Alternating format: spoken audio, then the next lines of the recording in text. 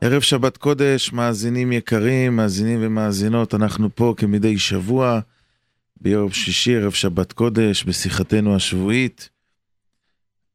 אנחנו נמצאים גם בשלושת השבועות,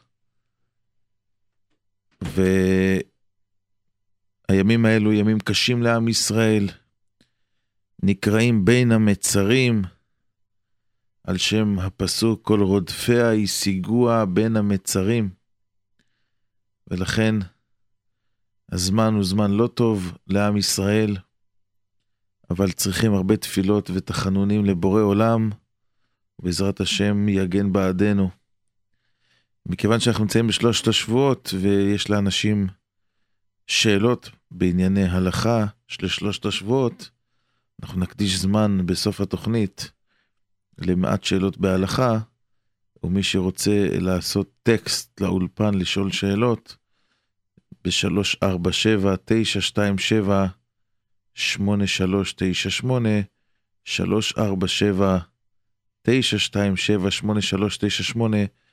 זה בטקסט לשאלות בהלכה, ואנחנו בעזרת השם נענה, לא כרגע, אבל בסוף התוכנית, נענה קצת על שאלות שנוגעות לענייני שלושת השבועות במספר הזה. כמו שפתחנו, הימים הללו, ימים של עת צרה היא ליעקב, ימים שהרבה צרות קרו לעם ישראל בימים הללו. י"ז בתמוז, הובקעה העיר בחורבן בית שני. חטא המרגלים היה בזמן חודש תמוז, עד שחזרו לארץ ישראל בתשעה באב, והרבה מן הצרות שפקדו את עם ישראל בכל הדורות היו בתמוז, וכידוע על פי הזוהר, החודשים הללו חודשים שעשיו שולט בהם, ולכן הזמן הוא זמן קשה. גם כן כתוב שיש שינדלד ששולט בזמן הזה, שנקרא כתב מרירי, ולכן אסור ללכת יחידי בזמן הזה. זה זמן שהוא מסוכן, גם צריך להיזהר מאוד מאוד בכל המקומות, בפרט איפה שיש ילדים, להיזהר ולשמור. אם יש שמירה של בדרך כלל אישה אחת, שומרת או גננת אחת, צריך לשים שניים, ובזמן הזה צריך לשים דגש על העניינים הללו של סכנה, ולא לקחת ולא ללכת למקומות, ולא להסתכן, ולא לנסוע מהר, ולא לנסוע בלי חגורה, ולא לנסוע בצורה מסוכנת, ושבעזרת השם, השם יגן בעדנו. אנחנו יודעים שבארץ ישראל מתקיימת מערכה של מלחמה, של סכנה, של חיילים שמסכנים את חייהם לטובת כלל עם ישראל, ואנחנו צריכים להתחזק בעבודת השם, כדי שבעזרת השם ננחול הצלחה, ולא תיפול שערה משערות ראשם, ואפילו לא ייפגעו מעט. וכידוע שצריכים להתחזק בשביל שעם ישראל נידון לפי זכויות, ולא רק לפי הצבא והכוח. עם ישראל נקרא תולעת יעקב, על שם שכוחם בפיהם כמו התולעת שכוחה בפיה. ולכן אנחנו צריכים לעמוד בתפילה ולהרבות בתורה ומעשים טובים. אבל אבקש דבר אחד, שיקבלו על עצמם הציבור בעזרת השם, וזה יגרום בעזרת השם לזכות לעם ישראל, שכל אחד ואחת תקבל על עצמה, ויקבלו על עצמם שלא לסוח שיחה בטלה בבית הכנסת, ולא להשתמש בטלפון בבית הכנסת, גם לא רק להסתכל, יש כאלו מסתכלים על הטקסט מסאג', על האימיילים, לא בבית הכנסת, ולא בשעת התפילה, ולא לדבר שום שיחת חולין, רק תורה ותפילה. קדושת בית הכנסת זה הדבר ששומר על עם ישראל. שהיו גזרות ופרעות בעם ישראל, גזרות תח ותת. עשו גורל הגרע, לדעת על מה ולמה באו הגזרות הללו, ויצא להם בגורל הגרע שסיבת הדבר לגזרות ולפרעות היה זלזול בבית הכנסת, על דיבורים בשעת התפילה.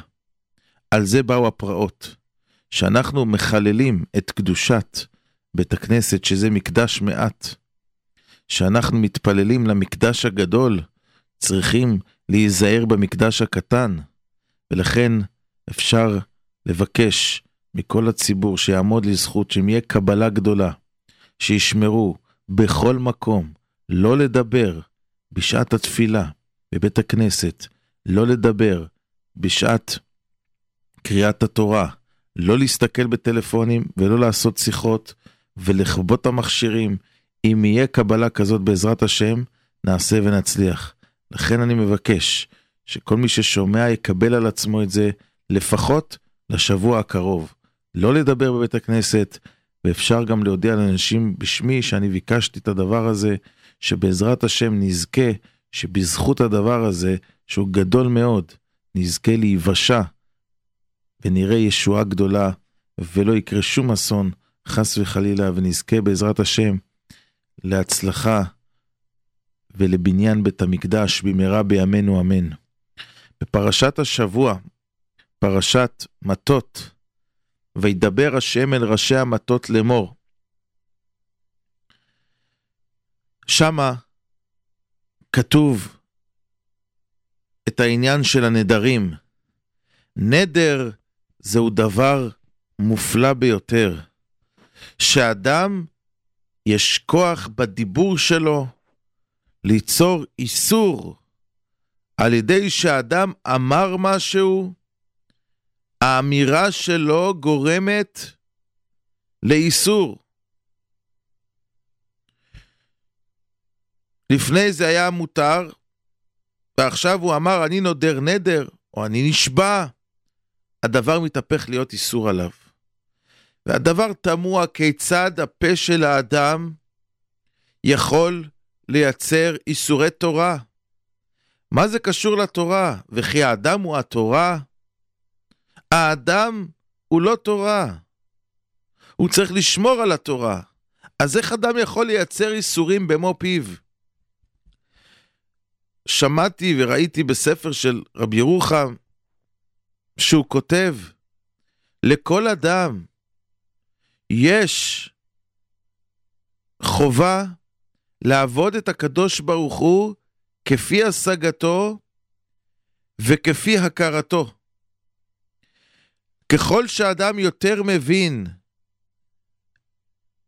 את מציאות השם בעולם, כך הוא מחויב יותר לעבוד את השם. לא דומה עבודת השם של אדם שהוא קטן בין 14-15, שהוא לא כל כך מבין, שהוא לא כל כך יודע, לעומת עבודת השם של אדם שהוא מבוגר, שהוא מכיר את הטובות ואת החסדים שהקדוש ברוך הוא עשה איתו. ולכן אדם, כיוון שיש לו ציווי כללי לעבוד את השם לפי הדרגה שלו, לפי המצב שלו, כמו שראינו בגמרא, יש גמרא מפורסמת במסכת בבא מציעא, שם הגמרא דנה על אדם, אחד מהתנאים, שהוא ביקש מהפועלים שיעבירו לו את החביות של היין. והפועלים היו עניים, זה היה עבודה שלהם, וזה היה פרנסה שלהם אותו יום. לא היה להם פרנסה אחרת. ואחרי שהם העבירו את החביות בדרך, נשברו החביות של היין, ונשברו לגמרי, ולא היה אפשרות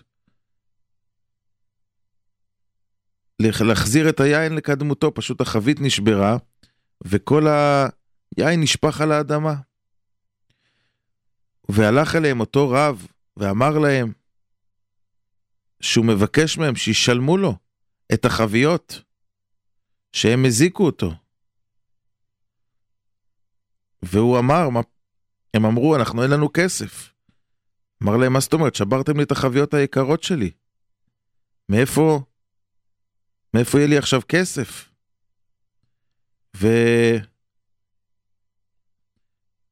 והוא לקח להם את הגמרא, אומרת שם, שהוא לקח להם את הגלימות שלהם, לקח להם את הבגדים שלהם, אין לכם לשלם. אז הוא ביקש מהם שיביאו לו את החליפות, את הבגדים.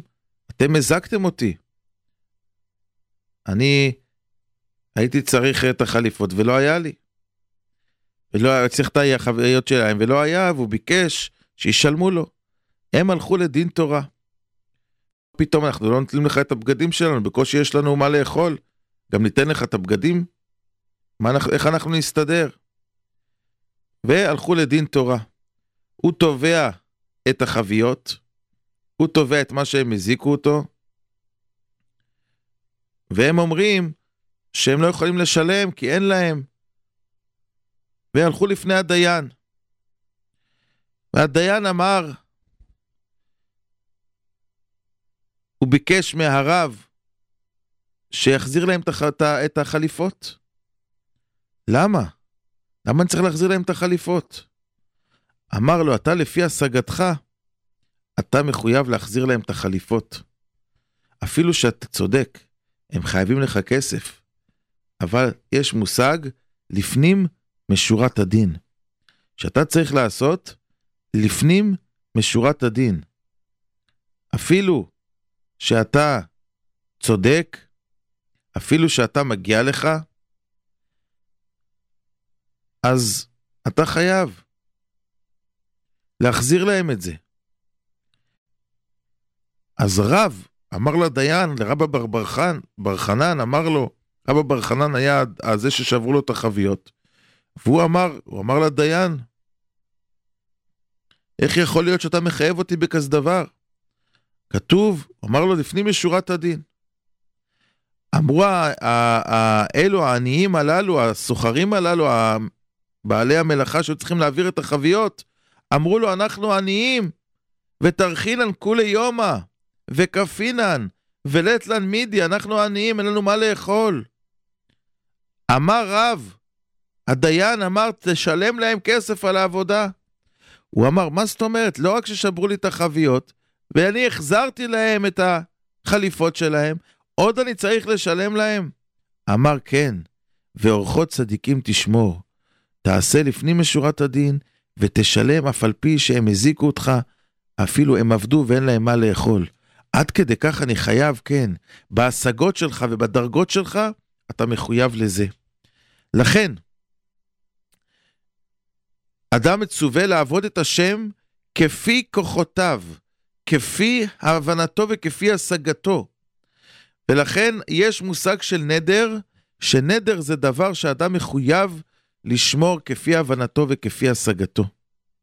ולכן מוריי ורבותיי, יש מושג של נדר. נדר, אדם מחויב לקיים בשביל שהוא הביא את עצמו למדרגה כזאת שהוא מבין שזהו צריך לקיים. עכשיו, ידוע שהפרשה שלנו מדברת בעניין של אישה שנדרה נדר. אישה שנדרה נדר, בעלה מפר לה את הנדר. היא נדרה נדר ובעלה הפר לה, והיא לא ידעה שבעלה הפר לה את הנדר, והיא הלכה ועברה לנדר. היא נדרה לא לאכול שוקולד, בעלה שמה הפר לה, אבל היא לא ידעה שבעלה הפר לה, והיא הלכה ואכלה את זה. אמרה התורה צריכה תשובה וכפרה. על מה? הרי לא אכלה איסור, אכלה היתר, בעלה הפר לה, נכון, אבל כיוון שהיא לא ידעה, המחשבה שלה הייתה מחשבת עבירה, ואפילו שבמעשה היא לא עשתה עבירה, אלא היה לה רק מחשבת עבירה, צריכה תשובה וכפרה, ומלקין אותה מכת מרדות. כך כתוב בגמרא. זאת אומרת, אדם שבא למסעדה, ומזמין אוכל טרף, ורוצה לאכול טרף, ונותנים לו אוכל כשר, והוא לא יודע שזה כשר, אף על פי שהוא אכל כשר, כיוון שבמחשבה שלו, הוא חשב לעשות עבירה, זוהי מחשבת עבירה, ולחייבים עליה תשובה וכפרה. מדוע? משום, יש הרבה ששואלים, איך יכול להיות? הרי ידוע שהקדוש ברוך הוא לא מצרף מחשבה למעשה. אם אדם חושב לעשות עבירה ולא עשה, אז הוא לא מקבל עונש על המחשבה. למה פה מחייבים את האדם עונש על המחשבה שלו, על זה שהוא חשב לעשות נגד השם? אז כתוב באחרונים שההבדל הוא שכאשר אדם חשב לעשות ולא עשה, הוא רק חשב. נכון שזה לא טוב, אבל סוף כל סוף הוא נמנע בסופו של דבר מהעשייה. אבל אצלנו הוא לא רק חשב, הוא גם עשה, הוא גם אכל, רק מה בסוף התברר שזה הייתה אכילת היתר. אבל המחשבה שלו הייתה מחשבה, והייתה מחשבה פלוס מעשה, שבסוף התברר שהמעשה היה של היתר. אבל הכפרה היא על המעשה, שהוא הלך ועשה על פי מחשבתו. ולכן במקרה כזה, הוא צריך תשובה וכפרה. ולכן האדם צריך לדעת, שעיקר עבודת השם, זה עבודת השם הפנימית. החיצוניות היא למשוך את הלב, שבאמת בפנים, במחשבה שלו, יהיה אדם שהוא עובד את השם. יש אדם שיכול לעבוד את השם, עבודה שלו לא פנימית. התורה לעולם לא נכנסה בליבו. ובפנים יכול להיות גוי גמור. מבחוץ הוא יניח תפילין וישמור שבת, אבל מבפנים הוא גוי גמור, כי התורה לא נכנסה ללב שלו פנימה. רבי ישראל סלנטר אמר פעם על אחד מתלמידיו שהוא יצא לתרבות רעה, ושאלו אותו איך הוא יודע. ובאמת כך היה. אמרו לו, איך ידעת?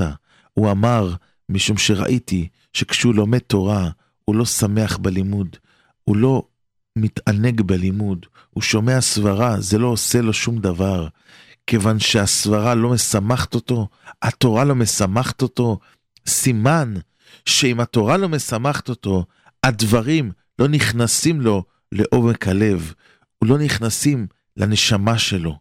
הקדוש ברוך הוא רחמנה לי בבית. עכשיו אנחנו נמצאים בג' השבועות, אסור לשמוע מוזיקה, ועוד מעט יהיה אסור, כל מיני איסורים, להתרחץ, וצריך להחליף בגדים, וצריך להכין בגדים, וצריך להיזהר מכל מיני דברים, ולא שהחיינו, וכל מיני הסתפרויות, להסתפר ולא להסתפר, ומתי. המון המון איסורים לגבי חורבן בית המקדש. אבל מה כל האיסורים הללו שחז"ל עשו? 9 הימים אסור בשר ואסור יין. מה כוונת חז"ל הייתה בכל זה? שאולי אם נתנהג בצורה כזאת, אולי יחדור לליבנו ההכרה שאנחנו בגלות, שאנחנו לא במצב שעם ישראל היה צריך להיות, ואנחנו נתאבל על זה. אבל אם אחרי כל המעשים הללו שאנחנו עושים, עדיין הלב רחוק, ועדיין הלב לא מבין, אז מה תועלת? אולי אחרי כל המעשים יימשכו הלבבות, אבל בסופו של דבר, אם עשינו את כל הדברים הללו, לא בירכנו שהחיינו ולא עשינו, קנינו דברים ולא חידשנו ולא עשינו, אבל בפנים מרגישים מנותקים, זה חבל, כי לא הגענו לעומק של הדברים. יש בסוכות כתוב במשנה, שעד שנחרב בית המקדש, היו נוהגים לקחת את הלולב רק בבית המקדש 7 ימים, ובכל ארץ ישראל רק יום אחד. ומשנחרב בית המקדש, התקינו שיקחו לולב ויתלו לולב במשך כל 7 הימים, גם בארץ ישראל כולה זכר לבית המקדש, ושואלת הגמרא, למה תקנו את התקנה הזאת, שעכשיו צריך לקחת לולב כל השבוע, לא רק ביום הראשון? אומרת הגמרא, ציון דורש אין לה. צריך לדרוש את ציון, צריך לחפש את ירושלים, צריך לבקש את ירושלים, צריך להשתוקק לירושלים, וכאשר אנחנו עושים זכר לירושלים, ואנחנו לוקחים לולב 7 ימים, אנחנו בעצם אומרים שאנחנו מצפים לבניין בית המקדש, ולחזור לירושלים. ולכן התורה וחז"ל תמיד ראו איך לעשות דברים, לראות שהקדוש ברוך הוא יראה שאנחנו דורשים את ירושלים. לא ציון דורש אין לה, אלא ציון דורש יש לה. צריך שיהיה דורש. למה? כי אם אנחנו מראים שאנחנו לא דורשים את ירושלים, ולא מחפשים להגיע לירושלים, אז גם הגויים אומרים, הנה ירושלים לא שלהם, תראו יש להם את ירושלים, ואיפה הם הולכים? הם הולכים לטבריה, לכנרת, להשתזף, הם הולכים לחוף הים בשרתון, הם הולכים לאילת, בירושלים לא מגיעים. אז אנשים, הגויים יגידו, הנה רואים, אין להם עסק עם ירושלים, אין שייכות לירושלים. באה התורה ובאים חז"ל ואומרים, ציון צריכים שידרשו אותה, צריך ללכת ולבקר ולבנות ולעשות ולראות, ללכת לכותל ולהתפלל ולדרוש את ירושלים. ולבאים לכותל צריך לקרוא קריאה של החולצה ולבקש ולבכות על חורבן בית ירושלים. כותל זה מקום שבאים לזכור איפה אנחנו נמצאים בגלות, לראות איך היו לשמה בית המקדש, שעכשיו יש שם מסגד בתוך קודש הקודשים, בתוך המקום הכי קדוש, שמים עבודה זרה, שמים את בתי עבודה זרה שלהם במקום הכי קדוש, איך אדם יראה את זה ולא יקרא קריאה ולא יבכה. צריך להראות לגויים שאנחנו דורשים את ירושלים, שאנחנו מחפשים את ירושלים. זה שיכנס לנו ללב, ולכן כל התורה, אם בסופו של דבר, נכון, טכניקליטי, מבחינה טכנית, לא עשיתי איסור, אכלתי בשר כשר, האדם אכל בשר כשר, אבל הוא ביקש לאכול לו כשר, אבל הוא חשב שהוא אוכל לו כשר, בלב שלו הוא פגם, במחשבה שלו הוא פגם, והוא עשה עבירה שצריך עליה תשובה וכפרה, כי עיקר הדברים זה המחשבה.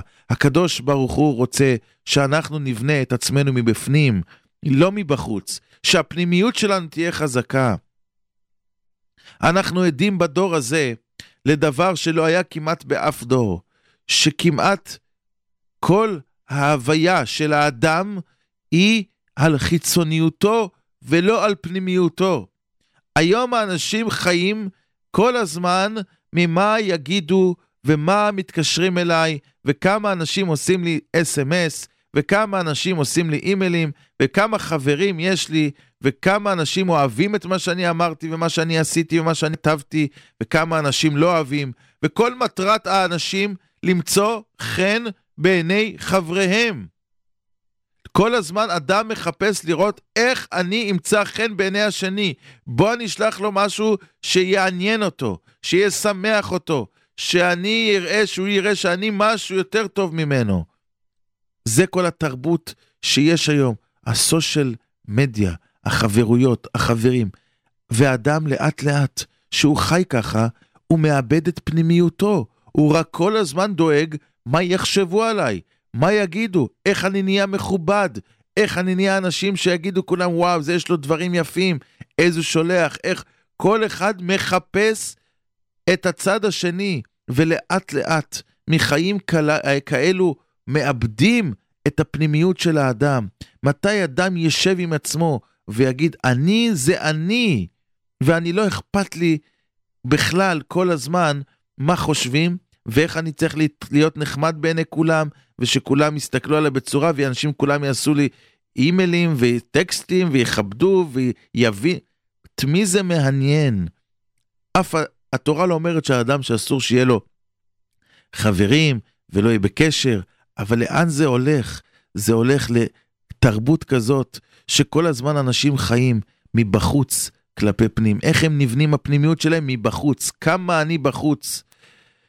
יש אנשים שמגיעים על סף התאבדות, רק בגלל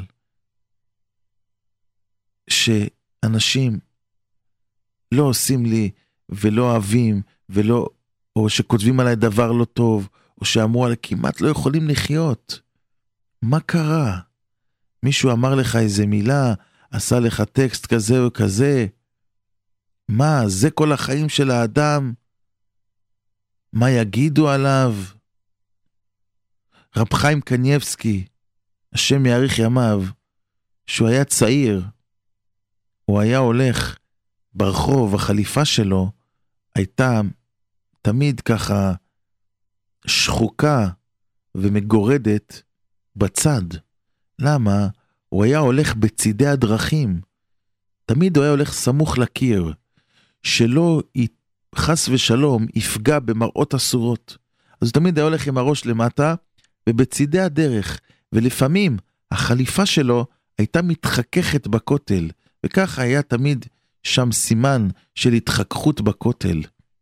והיום אומרים כולם, מי זה שהולך ככה? מה יש לו? למה הוא הולך תמיד בצד?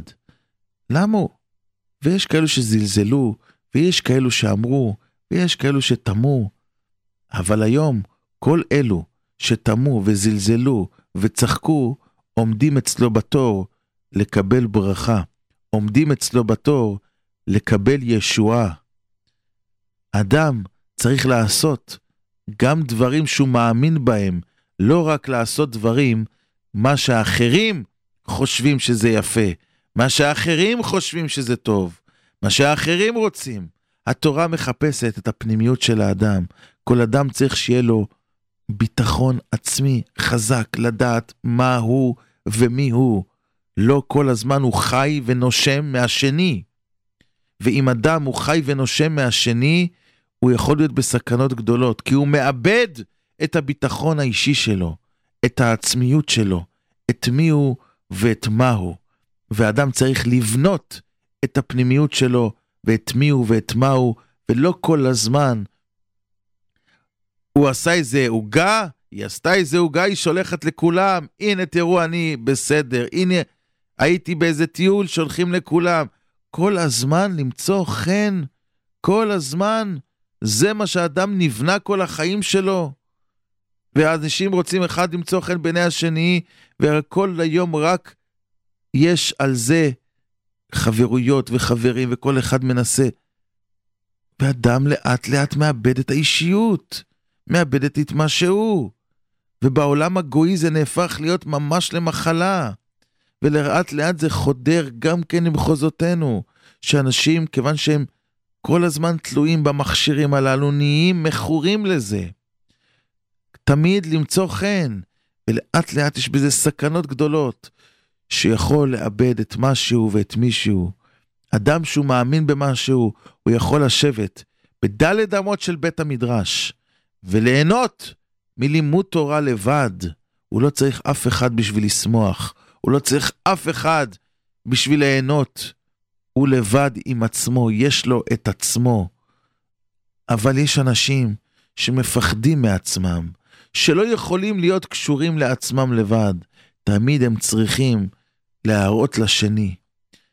ודאי שיש מושג של איש חברה, שיש מושג של אדם וציבור, הוא יצור חברותי, הוא צריך להיות עם הציבור ומעורב עם הציבור. אבל לא ברמות כאלו שכל דבר נעשה רק על מנת למצוא חן. כבר הוא עושה משהו, תצלם ותעביר ותצלם ותצלם. אף פעם לא היו כל כך הרבה תמונות בעולם. מה קרה? צריכים להעביר לאנשים אחרים, שכולם יקנו, שכולם יראו, שכולם יבינו עם מי יש להם עסק, מי אני ומה אני. וככה לאט לאט אדם נהיה יצור רק של השני, והוא שוכח מי הוא בעצמו. ולכן אנחנו צריכים, אדם צריך לעבוד על הפנימיות שלו, שיהיה לו לב שלם בפני עצמו, ויוותר יעקב לבדו. יעקב היה מידה של לבד, של לבדו, שהוא בעצמו, עם עצמו, והוא חזק מאוד.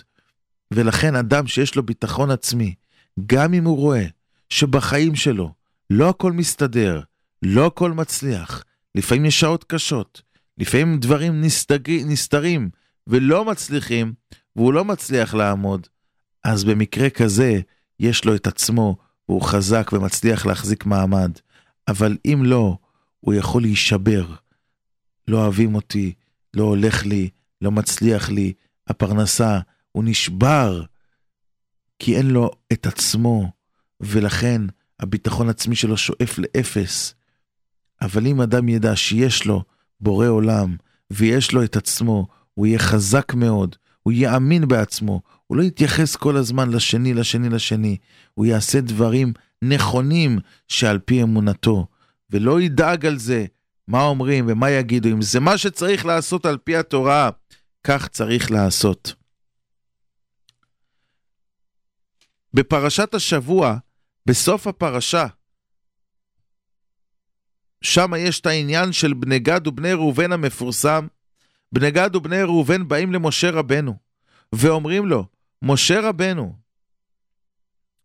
תן לנו להישאר פה בעבר הירדן המזרחי, תן לנו להישאר פה, יש לנו הרבה מקנה, הארץ הזאת טובה בשבילנו. מעניין שקוראים בני גד ובני ראובן. לכאורה, ראובן היה בכור, ראובן היה יותר גדול מגד. מדוע אומרת התורה בני גד ובני ראובן? מדוע גד הקדים את ראובן?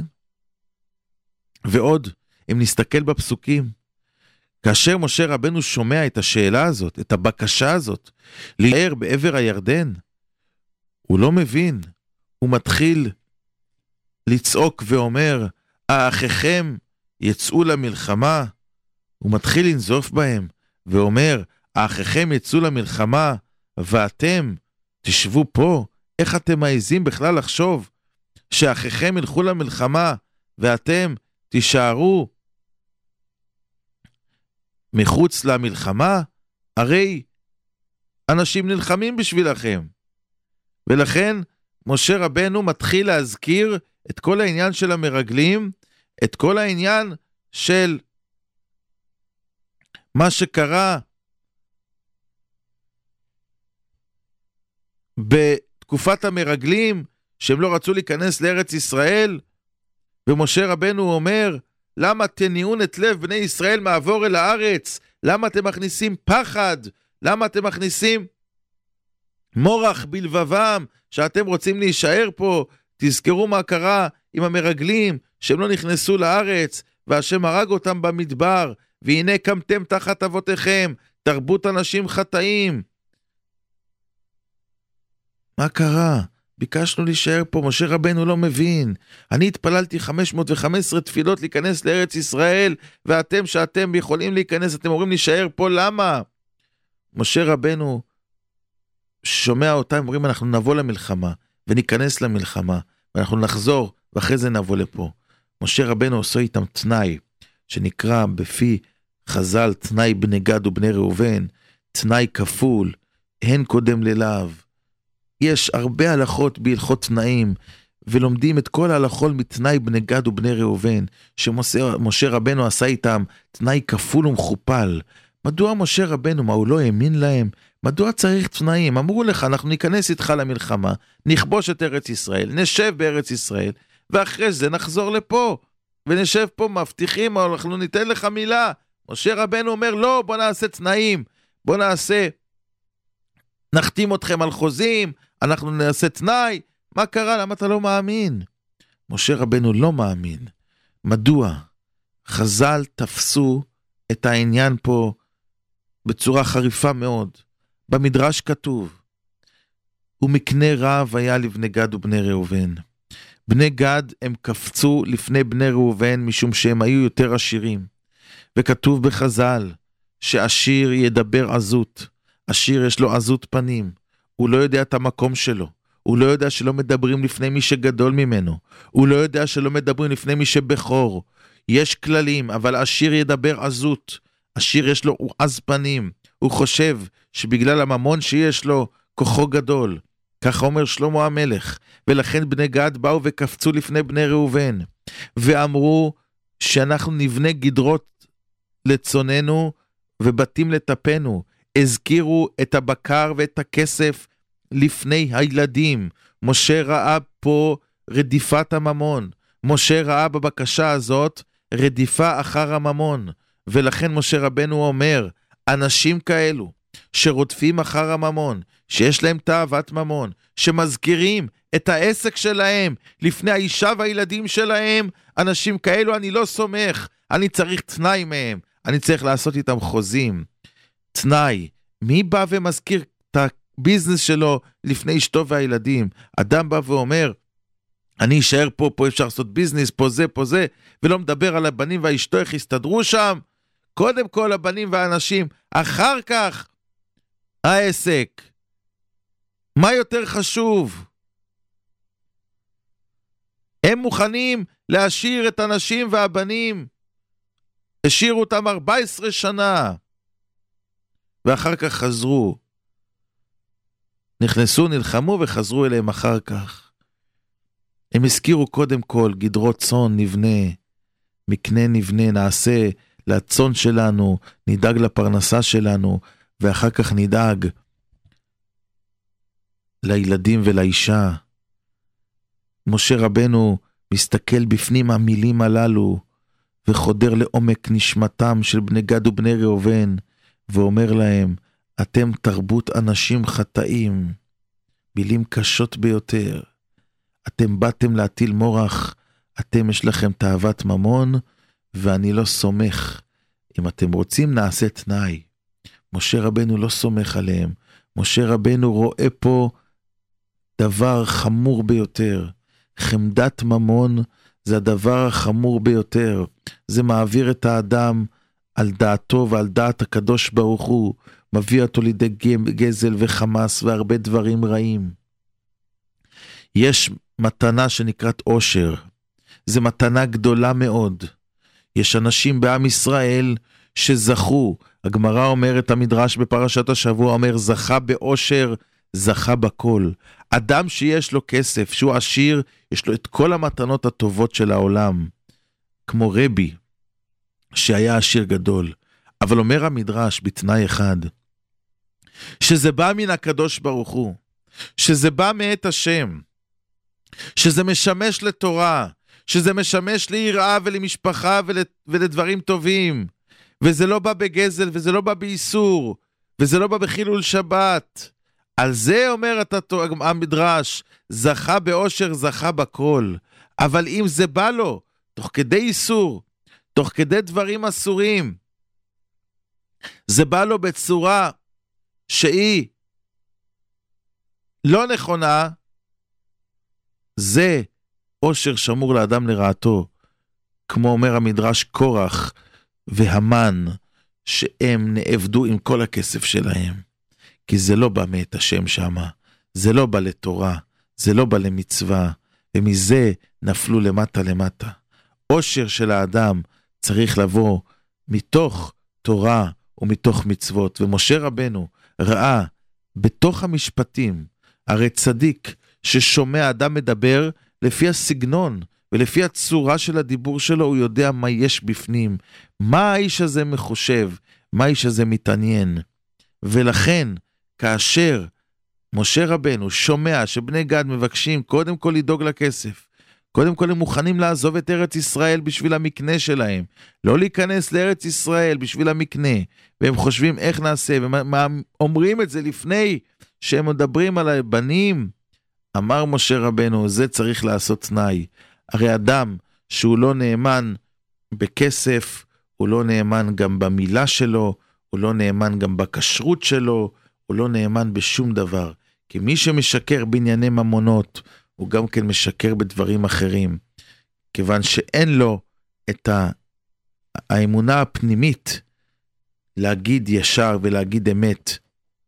והדברים הללו מביאים את האדם לידי חמאס ולידי גזל ולידי כל הדברים הרעים, כמו שהחפץ חיים כותב בספר שלו שפת תמים, שמעריך שם הרבה על העניין הזה שהחמדת ממון גורמת לאדם לעשות הרבה עבירות, הרבה דברים אסורים, שגורם לאדם לעבור על דעת השם, ולכן צריכים להתחזק כולם לדעת שהכסף והעושר זה מאת השם, ואם מגיע לו, מגיע לו, והוא יקבל את זה, יעשה את זה בדרך הנכונה, יחכה למתנת שמיים, יחכה שהקדוש ברוך הוא ייתן לו את זה בדרך האמת, ואז עליו נאמר, זכה בעושר, זכה בכל.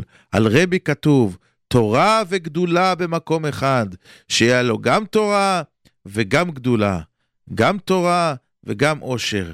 זה היה עושר מאת השם, זה העושר שכולו נמסר לתורה, כולו נמסר לצדקה, וזה זכה בכל. ואדם צריך לדעת שאם הקדוש ברוך הוא לא נתן לו, לא יחטוף, לא ייקח בכוח, לא ישקר, לא ירמה, לא יחלל שבת. בשביל מה? בשביל לחטוף את מה שלא שייך לו. יש אנשים שהם משקרים ומרמים, ואחר כך לוקחים את הכסף הזה, שהם שיקרו איתו, והולכים וקונים איתו חלות לכבוד שבת. קונה 12 חלות, כמו הארי הקדוש, ולוקח אותם ואומר, עיני חולך יסברו, אתה פותח את ידיך, וברך מוציא לחם, וטובל את זה במלח. ועל זה אומרת הגמרא, אין זה מברך, אלא מנאץ. אחד כזה, הוא לא מברך את השם, הוא מקלל. אתה לקחת כסף של איסור, ועל זה אתה מברך, כסף של ממון שלא שלך, ועל זה אתה מברך. צריכים להיזהר מאוד, שכל דולר שיש לאדם בארנק, יהיה דולר טהור וקדוש, ואין בו שום סנט אחד של רמאות. יש אנשים שלא נזהרים בזה, ומראים לעצמם היתר, והולכים ופוגעים בחברים שלהם, ועושים דברים, וכל הצער שהם ציירו את השני, יחזור עליהם בכפלי כפליים, כי הקדוש ברוך הוא לא מוותר. אם אדם לא בא וביקש מחילה, שהוא גזל את חברו, שהוא פגע בו, שהוא לקח דבר שלו, יש אנשים שגוזלים ולוקחים ומרמים ומשקרים, ואחר כך גם לא רוצים לבוא לדין תורה, רוצים את כל הרמאויות שבעולם, כל הכסף שלהם זה גזל, כל מה שיש להם בבית זה הכל ממון של השני, והם לא הלכו לבקש סליחה ולא החזירו. על זה הקדוש ברוך הוא לא מוחל, עד שהאדם לא ירצה את חברו, עד שהאדם לא יחזיר, ולכן לפעמים באים על האדם כל מיני פגעים, וכל מיני צרות, והוא לא יודע למה. אולי יש לך משהו שלא שלך, אולי פגעת באיזה מישהו, אולי לקחת מאיזה מישהו, אולי ציירת איזה מישהו, ולכן הקדוש ברוך הוא יושב ומצפה, והשיב את הגזלה אשר גזל, או את העושק אשר עשק. ראיתי אנשים שלקחו דברים שלא שלהם, שפגעו בשביל הפרנסה שלהם, בפרנסה של אחרים, וירדו מטה והפסידו את הכל. וראיתי אנשים שעשו תשובה, וטעו, והחזירו, וביקשו מחילה, והם זכו לאושר מופלג ביותר. למה? כי הקדוש ברוך הוא המעשיר, והוא המוריש, הוא המעני, והוא הנותן. ואם אדם יש לו אמונה, הוא לא צריך לעשות את הדברים, הוא צריך לבקש סליחה ולהחזיר, ואז הכל יהיה מתנת שמיים. החפץ חיים, זכר צדיק וקדוש לברכה, תמיד היה דואג שהכסף שלו יהיה כסף נקי ביותר. הוא היה עובר על הספרים שלו, שהוא היה מוכר דף, שלא יהיה בטעות איזה דף ריק, שאולי לא כתוב עליו, ואז אם מישהו ישלם לו על הספר, הוא גזל אותו, שהרי הביא לו ספר עם דף אחד לא כתוב. והיה שם את הבת שלו, שתבדוק את הספרים, והוא והבנים, היה מבזבז שעות רבות, לעבור דף, שאולי המכונת ההדפס, פספסה איזה עמוד. הוא היה דואג, חס ושלום, במשקולות בחנות, תמיד להוסיף יותר. מה יש? נתן עוד את הטיפה, כי אולי לקחתי משהו שלא שלי, אולי חס ושלום משקולת, לא הייתה בדיוק מדויקת, ואני גזלתי. הוא כל כך היה נזהר, שלא חס ושלום לקחת ממון שלו. פעם מספרים על הבית הלוי, שישב בשולחן שבת, והגיע אליו איזה אורח, ובטעות האורח הזה משך את המפה, וכל הכלים נפלו על הרצפה. אמר להם בית הלוי, תרימו את הכל, אף דבר לא נשבר. אצלי בבית, כל הכסף כשר, כל הכסף הוא טהור, אין שום שאלה עליו, ולכן מה שעל השולחן לא יישבר ולא ינזק, יש על זה ברכת שמיים, שלא יקרה לזה כלום. אדם שנזהר בממון שלו, יש לו ברכת השם בכל מה שיש לו, ואדם שלוקח שלא ברשות, הקדוש ברוך הוא אומר, אתה מטריח אותי, אתה לוקח דברים שלא ברשות שאני נתתי למישהו, הכסף שאני נתתי למישהו זה שלו לעבודת השם, זה הכלים שלו לעבוד אותי, אתה לקחת את הכלים שלו, לקחת לו את עבודת השם שלו, אני על זה לא מוכל, אני על זה לא מוותר, עד שלא תחזיר, עד שלא תדאג, ולכן, מי גרם את כל זה?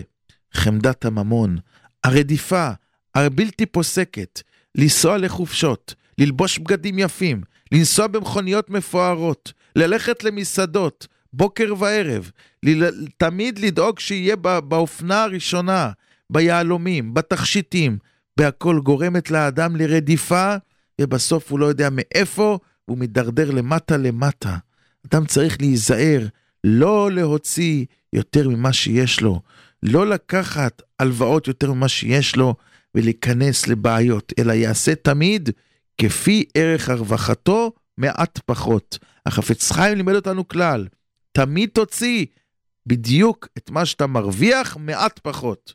אם אדם צריך להוצאות ביתו $1,000, והוא מרוויח 1,100, זה טוב. מעט פחות ממה שהוא מרוויח צריך. הוא עושה את הפרנסה שלו, ויוציא בבית שלו מעט פחות מגודל המשכורת. קצת פחות ממה אם הוא לא יכול לעשות את זה, אסור לו להוציא יותר. למה? זה בסוף גורר את האדם לחובות, וחובות צריך לשלם, ואנושים באים, ואין לו מאיפה, הוא מתחיל לזלזל ביסורי גזל ורמאות, כי הוא חייב, כי הוא מוכרח, ויגיד לו, למה אתה עושה את זה? יש מילה אחת שמתירה את הכל, וזה נקרא ביזנס. רבי, זה ביזנס. בביזנס מותר לעשות הכל. אין שולחן ערוך. היפלה כזה דבר, הישמע כזה דבר, צריכים להיזהר בדבר הזה. בני גד ובני ראובן, משה רבנו תפס אותם, הלב שלהם לא היה איתם, הלב שלהם היה לב חומד, אחר כך הם עשו תשובה, אחר כך הם הבטיחו למשה רבנו, באמת נשארו, ואחר כך חזרו למקום שלהם, אבל בהתחלה משה רבנו מוכיח אותם, הלב שלהם בפנים לא היה לב נקי לעבודת השם, ולכן מוריי ורבותיי צריכים אנו בימים כאלו לדאוג ללב, שהלב שלנו יהיה לב נקי, שנהיה פנימיים, שעבודת השם תעבור מבפנים, רחמנא ליבא ביי. אנחנו נשארנו מעט זמן לשאלות בהלכה, מי שרוצה לעשות טקסט עכשיו, לשאול שאלות 347-927-8398, 347-927-8398, ויש שאלה שנשאלה לגבי ללכת לבריכה או לים. כמובן שלפי דת השולחן ערוך, יש היתר בשלושת השבועות להתרחץ, וגם לפי דעת הרמה, כל הדיון זה לגבי 9 הימים, לפי דעת השולחן ערוך מותר להתרחץ בשלושת השבועות, וכן לדעת הרמה, לכן בתקופה הזאת מותר ללכת לרחצה בים או בבריכה. יש מן הפוסקים שכתבו, רק אם אדם הלך לפני זה ג' פעמים, עכשיו מותר לו, אבל לפי מה שנראה, זה לא תלוי בזה, כיוון שמותר להתרחץ, מותר גם ללכת לבריכה, ומותר ללכת לים, רק כידוע, כמו שהסברנו, הימים האלו הם ימים שיש בהם סכנה, ולכן יש שנמנעים ללכת לבריכה או לים מחשש סכנה, אבל לא קשור להלכות רחיצה, וזה תלוי בכל מקום. מי שרוצה להחמיר, לא ללכת לבריכה או לים, יש לו רשות ומפחד, אבל אם הולכים עם שמירה, ואם בדיוק שומרים ורואים מה עושים, אז באמת על פי ההלכה אין בזה איסור. כמו שאמרנו, צריך שמירה מוגברת בימים הללו. לגבי צביעה של הבית, כן, לגבי צביעה של הבית, מותר לצבוע את הבית בימים הללו, רק אסור, צריך להימנע מצביעה מראש חודש אב עד אחרי תשעה באב, אבל השבוע הזה מותר לצבוע ולסייד את הבית. לגבי תספורת, יש מחלוקת בין אשכנזים לספרדים, לפי דעת הרמה אסור להסתפר ולהתגלח בכל 3 השבועות, מי"ז בתמוז ועד תשעה באב, אסור להסתפר ולהתגלח, אבל דעת הספרדים אינו כן, מותר בימים הללו להסתפר ולהתגלח, עד שבוע שחל בו תשעה באב, השנה זה תשעה באב יוצא ביום שלישי, אז אם כן עד אותו שבוע של תשעה באב עד שבת חזון, מותר לספרדים להתגלח ולהסתפר. יש לפעמים שבחורים אשכנזים וספרדים לומדים ביחד בישיבה, אז אלו מגולחים ואלו לא מגולחים, אז צריך בזה לשאול את רבותיו בישיבה, אם הם יתירו לו להיות שונה ולהתגלח, אז הרשות בידו, אבל אם מבקשו ממנו להימנע, טוב שישמע להם, ולפעמים ראשי ישיבות רוצים שכולם ינהגו כולם אותו דבר, אז אם הוא רוצה לשמוע עליהם זה טוב, כדי שלא יהיה חס ושלום מחלוקת או איזה דבר, אז לכן נשמע להם. אבל במקומות שאין ישיבה, וכל אחד עושה לעצמו, במקרה כזה, ספרדים אין שום בעיה, ויכולים להסתפר או להתגלח. עד כאן להיום, בעזרת השם, נזכה לשמוע בשורות טובות, ישועות ונחמות, אמן כן יהי רצון.